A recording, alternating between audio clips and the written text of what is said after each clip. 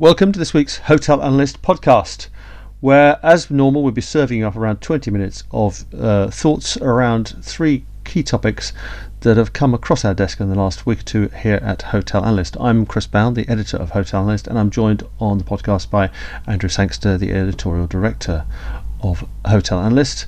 And if you like what you hear, if you're new to this podcast and you're wondering what are these chaps on about, then do pop along to hotelanalyst.co.uk, where you can find out more about our various subscriptions and the news and news in focus services we provide to our subscribers. So, first topic we're looking at this week is the business of diversity, equity and inclusion, DEI. It seems to have risen as part of the kind of broader CSG agenda up the corporate level of importance in recent years, and so much so that a whole bunch of associations in the real estate world at large have come together to look at surveying the DEI landscape and putting together some kind of benchmarking so that businesses in the world of real estate can see where they stand, and I suppose more importantly where they need to be going, what they need to be thinking about, and what they should be doing to ensure that their business and their teams are suitably diverse and have suitably inclusive policies such that they have a good mix of folk within their teams. We had a look at this this week and had a quick sort of scan over some of the big players in the hotel world, and as luck would have it, just as this was announced, sure enough, Marriott put out their annual kind of progress report on how they're doing on their kind of corporate governance across very many different angles. Host Hotels also put something out about the same time as well, and so the big businesses in the space are already launching regular, usually annual corporate reports detailing how they're doing on various milestones and towards various targets. There's quite a lot to go at here, all the way from energy efficiency and resource reduction, and maybe heading ultimately towards carbon neutrality, all the way across to this sort of DEI, which is more really about making sure you have a well-balanced team that perhaps reflects your customer base or the population at large. So quite a lot to go at here, isn't there, Andrew? Yeah, joining in with your acronym bingo you're playing there, Chris. Yeah. I'd put in ESG as the key one, the environmental, social and governance agenda. And this D&I or DEI, it depends, is the S in that, the social piece. And yeah, it has risen up the agenda. The challenge, I would say the biggest challenge with it has been the lack of meaningful metrics and benchmarks to go at. It's all very well, what is it you need to be targeting? How do you get there?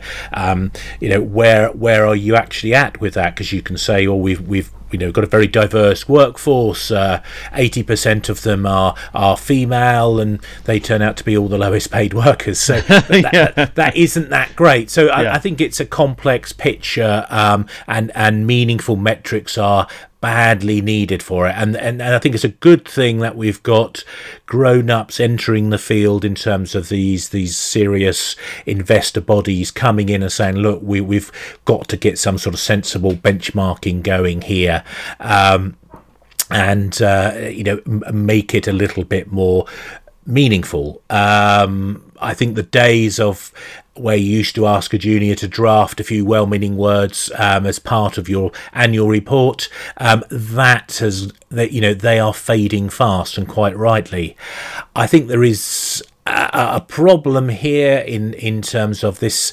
When you start entering into these fields, you tend to build a momentum of its own, and people start engaging with it and are actually making a living out of being part of this, just coming out with new acronyms to play the game of buzzword, bingo with. And I think there is consultants and law firms and can make a absolute mint out of charging clients for not always particularly helpful advice in this area, and I think what does matter here is that there is engagement at senior levels of management,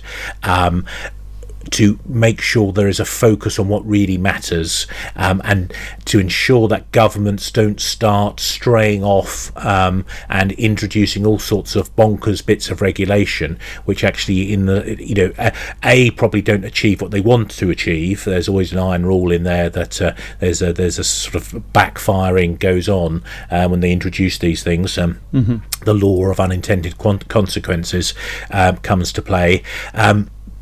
And it can just be, just an extra tax, and in the worst sort of tax, the only people getting paid are the consultants implementing these, these acronyms.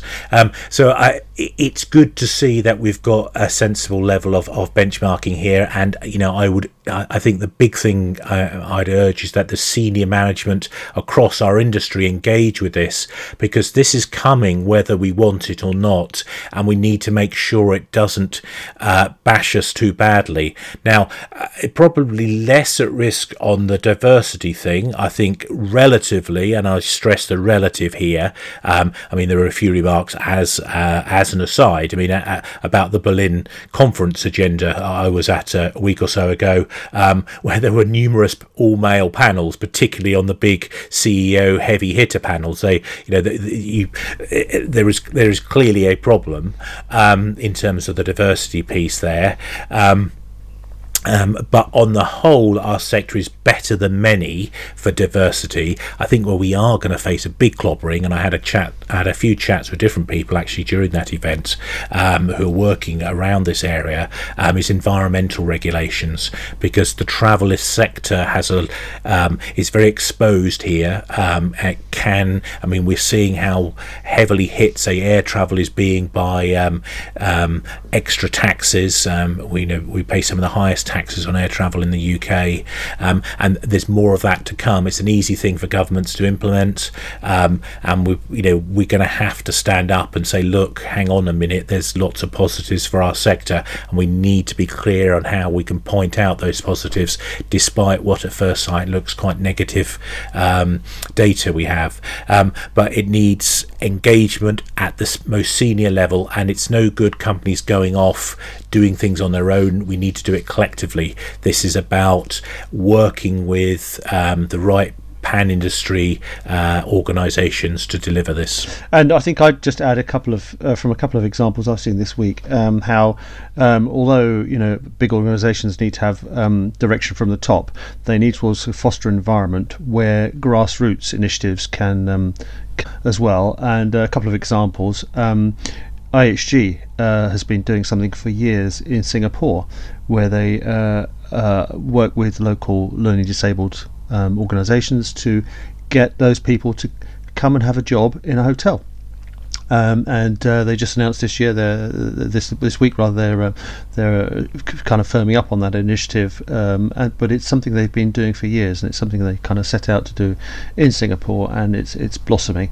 And a second example, I was at the Service Department Awards this week, and one of the environmental initiatives, one of the kind of shortlisted projects for that particular award to do with environmental awareness, was again it's something that was very much led by a local manager on the ground, and then supported and encouraged by the corporate body. So important to enable local heroes to kind of plough their own furrow. Yeah, and we've got them within our sector. We have them, and it's an accessible industry to enter. We are the future of employment. We are the future for empowering people and delivering improvements into the standards of living, particularly in low-income countries, but increasingly in high-income countries too. For the majority of people who aren't going to university and obtaining PhDs, etc., we are providing employment. It's not going to come from agriculture, it's not going to come from manufacturing, it's the service sector, and we're in the centre of that.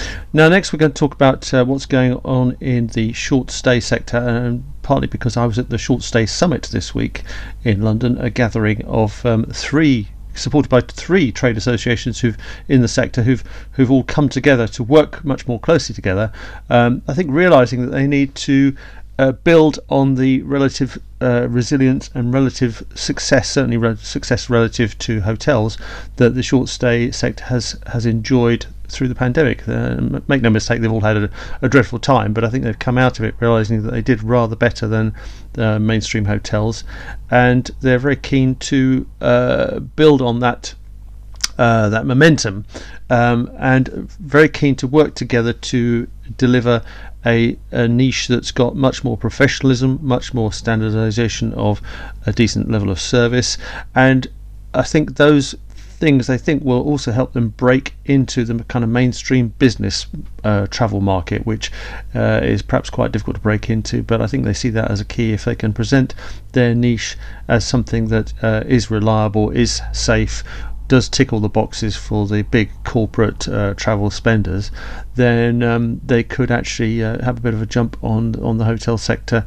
And I think also I think they're quite keen to get on with this, because they realise that if they don't take advantage of this opportunity in the next year or two, then guess what? Hotels will work out how to market their way back into the lead again. The mantra of abductive reasoning is that if it looks like a duck, swims like a duck, and quacks like a duck, then it probably is a duck. Mm-hmm. And short-term accommodation players are looking more and more like hotels on the same approach to logical inference. I think you mentioned in your piece, Chris, about how GDS now, bookability on GDS is what they're aspiring to, and I think this is the final check.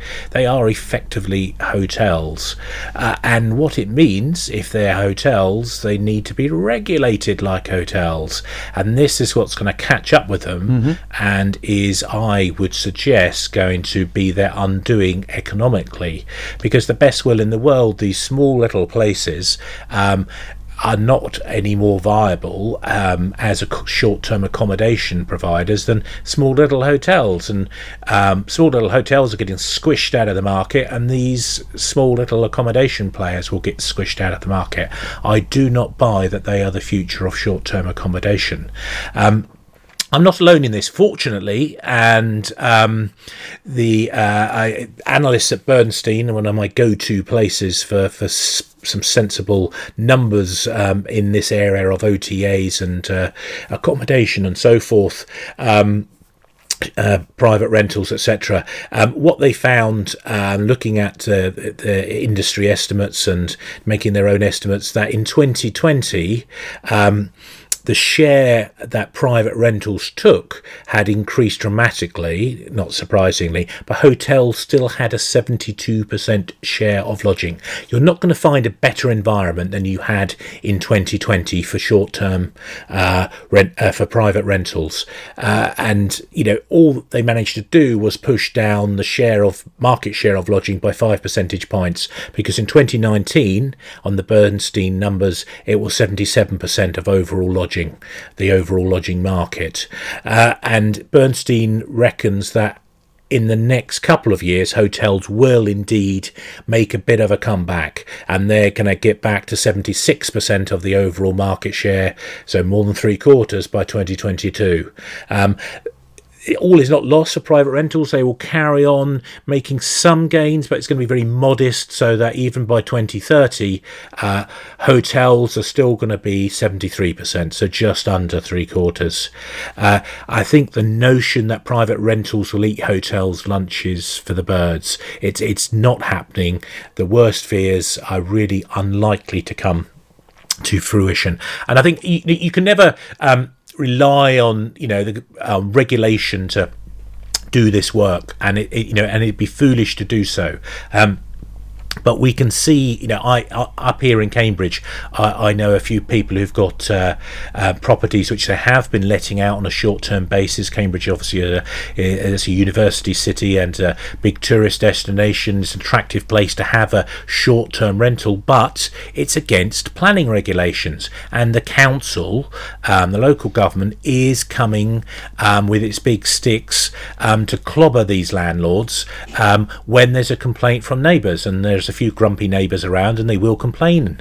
And there is a significant number of landlords in Cambridge, under investigation on this basis because they're letting out their properties on a short-term basis, i.e. less than 6 months at a time.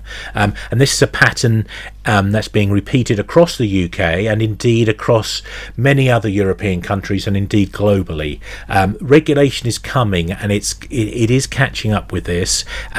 The reality is, for these players in this short-term rental sector, it's not the individual who has a spare room. And Airbnb likes to, every time it does its big PR, and it's very slick, very clever at its PR, and it does this thing, look at, here's Mrs. Miggins, she's got this tree house in the backyard which she lets out for a month or two a year, and it does fantastically well. Well, that is not where most of their money is made, and they darn well know this. But of course, from how they want to position themselves, they don't want to be actually that 80% of their trade is coming from what are effectively professional investors, professional owners of property, and these people ought to be paying taxes. They ought to be paying proper attention to life safety rules and obeying planning regulations, just like hoteliers have to, and it's going to catch them up. There aren't the tailwinds these boosters around the short-term accommodation sector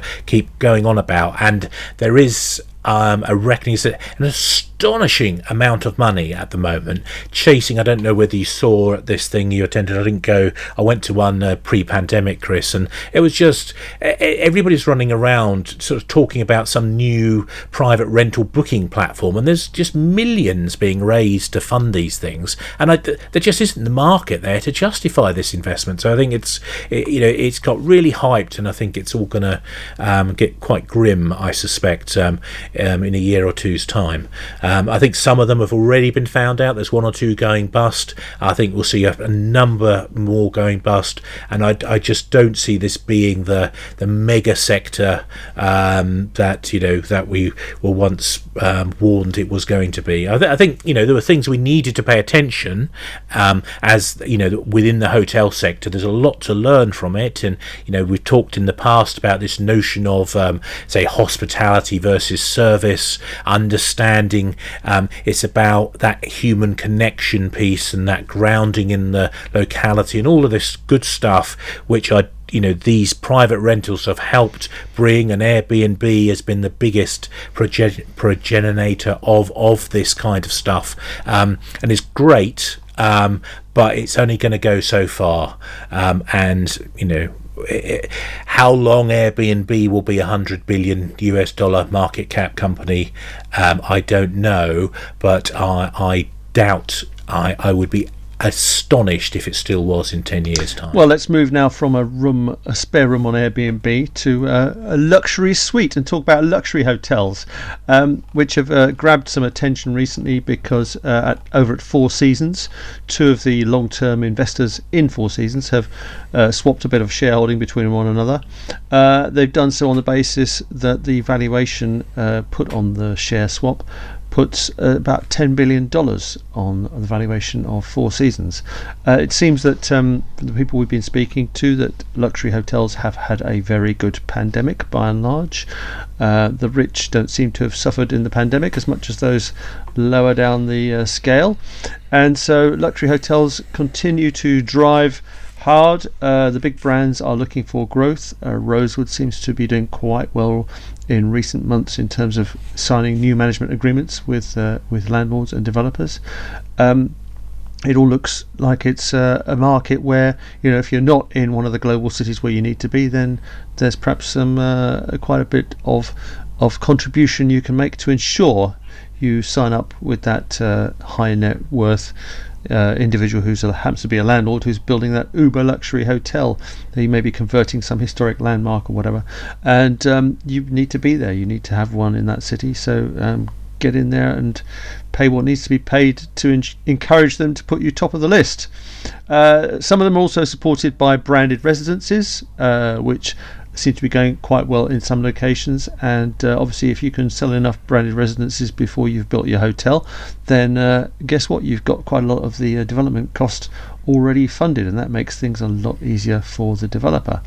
So all seems to be set fair for the big luxury brands, as they find ever more opportunities to spot up-and-coming cities where they can plonk their flags. There's a clear divide in the luxury hotel market. If you're in leisure, you have by and large had a good pandemic.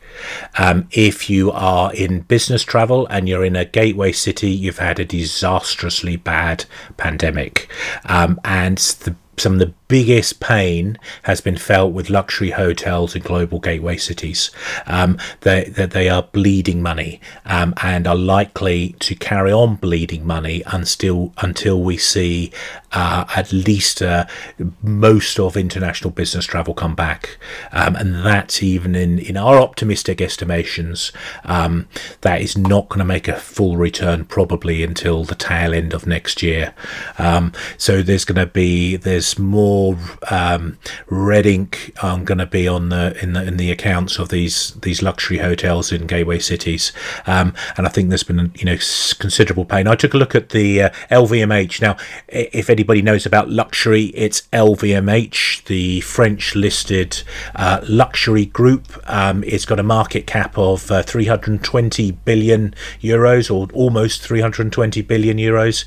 I mean, which makes it bigger than Airbnb and Booking Holdings are the two biggest players in lodging combined. I mean, it's bigger than Airbnb, Booking plus Marriott plus Hilton, actually. So it's huge. But it bought Belmond a few years before the pandemic, and it's not had a good time with Belmond. It doesn't report just hotels. It has this division called Other Activities, which has hotels, real estate. It has stuff like it's got a yacht maker in there. But this division lost 269 million euros in the first 6 months of 2021. It's not looking good, and it commented travel retail, which is another one of its sectors which isn't heavily beaten up. Travel retail and hotel activities were still held back by the limited recovery in international travel, and that's the nub of the matter. We've got to get these intercontinental flights in particular back up and running. That's where these luxury hotels in gateway cities are going to be making money. Now, I don't know what the reasons for Kingdom Holding exiting Four Seasons is. Now, it might be that they need the cash. Now, Prince Al Walid was, shall we say, a guest of Mohammed bin Salman, the Crown Prince of the Kingdom of Saudi Arabia, along with a whole bunch of other of the great and the good within Saudi. And he would have had to have written a very sizable cheque to leave that hospitality, shall we say, in Saudi. Now, maybe he needs money because of that, or maybe Kingdom Holdings is saying, look, this is a great time for us. We're experts in this sector. We can get out there and do some fantastic deals. Let's put some cash in the bank right now so we can go and get some deals when it's surely going to be pretty much the bottom of the market for these. I mean, they're very keen on luxury properties in gateway locations, and with these so badly beaten up, it's a great opportunity for them. I don't know which way it is with the kingdom, whether it's indeed Prince Al Walid is still sort of licking his wounds, or he's being aggressively opportunistic. Right, well, let's move on then while we leave that one hanging to our 5-star and no-star awards. Andrew, you're handing out the gongs and the wooden spoon this week. Who are you giving the gong to? Well, wellness. So you did a great report on wellness, Chris, in this week's issue, and it's a bit like F&B, long been a black hole for hoteliers. Never quite sure, but this report shows that you did a report from RLA Global, from RLA Global, yeah. And it shows clearly that you can make significant amounts of cash from if you get wellness right. I think the challenge with it's hoteliers might think all they need to do is stick a spa in their hotel and all will be well. But it's a bit more complicated than that. And in fact, when you talk to Roger Allen from RLA, he made clear that it takes a lot of attention and a lot of focus to make money in this sector. But it's certainly possible, and I think that's an encouraging sign. And I think I think wellness is going to be a very visible, if still smallish, niche within Absolutely. our sector. And No Stars, where are you going with that? Yes. Yeah, well, it's the ongoing nonsense about travel restrictions. So I'm off to where you've got a slightly earlier people who listen to this podcast as soon as it pops up in their in whatever their podcast provider is. They'll spot this as a bit earlier this week, and that's because we're recording this on Saturday evening, and I'm about to jump on a plane on tomorrow morning, Sunday, to fly to Dubai, and it's still complete and utter nonsense in terms of PCR tests and day 2 tests, and having a test in Dubai to get back on the plane to come to the UK. Now, it's been slightly simplified. It's going to be slightly simplified, not in time for me, unfortunately, but the end of end of this month, end of October, isn't it? I mean, completely. So early October, new rules come in and completely in play by the end of October, I think just about in time for half-term travels. Where we're just going to have a green list and a red list, and if you're fully vaxxed, you don't have to have a PCR to get back on the plane to the UK, but you've still got risks with travel, and there's a lot of focus on the cost. I think rightly on the cost, because there's been a bit of rip-off going on in terms of these tests. I think the bigger thing is the risk of being holed up for 10 days, or not being able to get on a plane, and having your whole schedule thrown wobbly bob as a result of failing one of these tests, having a testing positive. And I think that's a far bigger problem, and until we get back to normal life, whereby you don't have these tests, I think there's going to be a diminishment in international travel, and we just have to bin the entire thing. Now, I think we're a long way from that, because if you look at opinion polls in the UK and most countries, they want to have very secure borders. They think we've got to keep this disease out. The fact it's everywhere, they don't seem to pay any attention to, but the reality is we can't keep it out, and this is just, the whole thing is theatre. Now, in fact, I had a chat this afternoon with somebody. She was telling me about her mum, who's been, they're Moroccan, and they were toing and froing from Morocco. And her mum, she was just filling in her PCR test. She was actually just changing the PCR test and using the same one for each trip, which I thought was quite. She was just changing the date on it, and apparently it worked fine. Yeah, well, of course you're not meant to be able to do that, and they've got the QR codes and all this thing, which is supposed to make it super secure, but she's not alone. I've heard several reports about this, and you look at any of the chat boards about travel, and it's full of people doing fiddles like this and using the same numbers for the passenger locator forms and stuff. So it's all just pure theatre. It's a nonsense. We've got chaos. I mean, I'm dreading my return to the Heathrow in case I have a 5-hour wait at the border. So we've got all of this stuff which we've got to sort out, and so we can have a return to normal international travel. But I do fear we are many months. Well, away someone from who that, lives in Wales, who just spent most of last week in London, not wearing a mask. It's bizarre to me to come back and be required to wear a mask if I go into a shop in Wales. Oh, is that right? Because obviously in Wales, you're having vaccine. I know you're a regular of the nightclubs in Cardiff there, Chris. So you're going to have to be producing a passport, COVID passport, aren't you? Or go to Bristol. So. Yeah, there we are. And on that happy note, we'll say goodbye for now.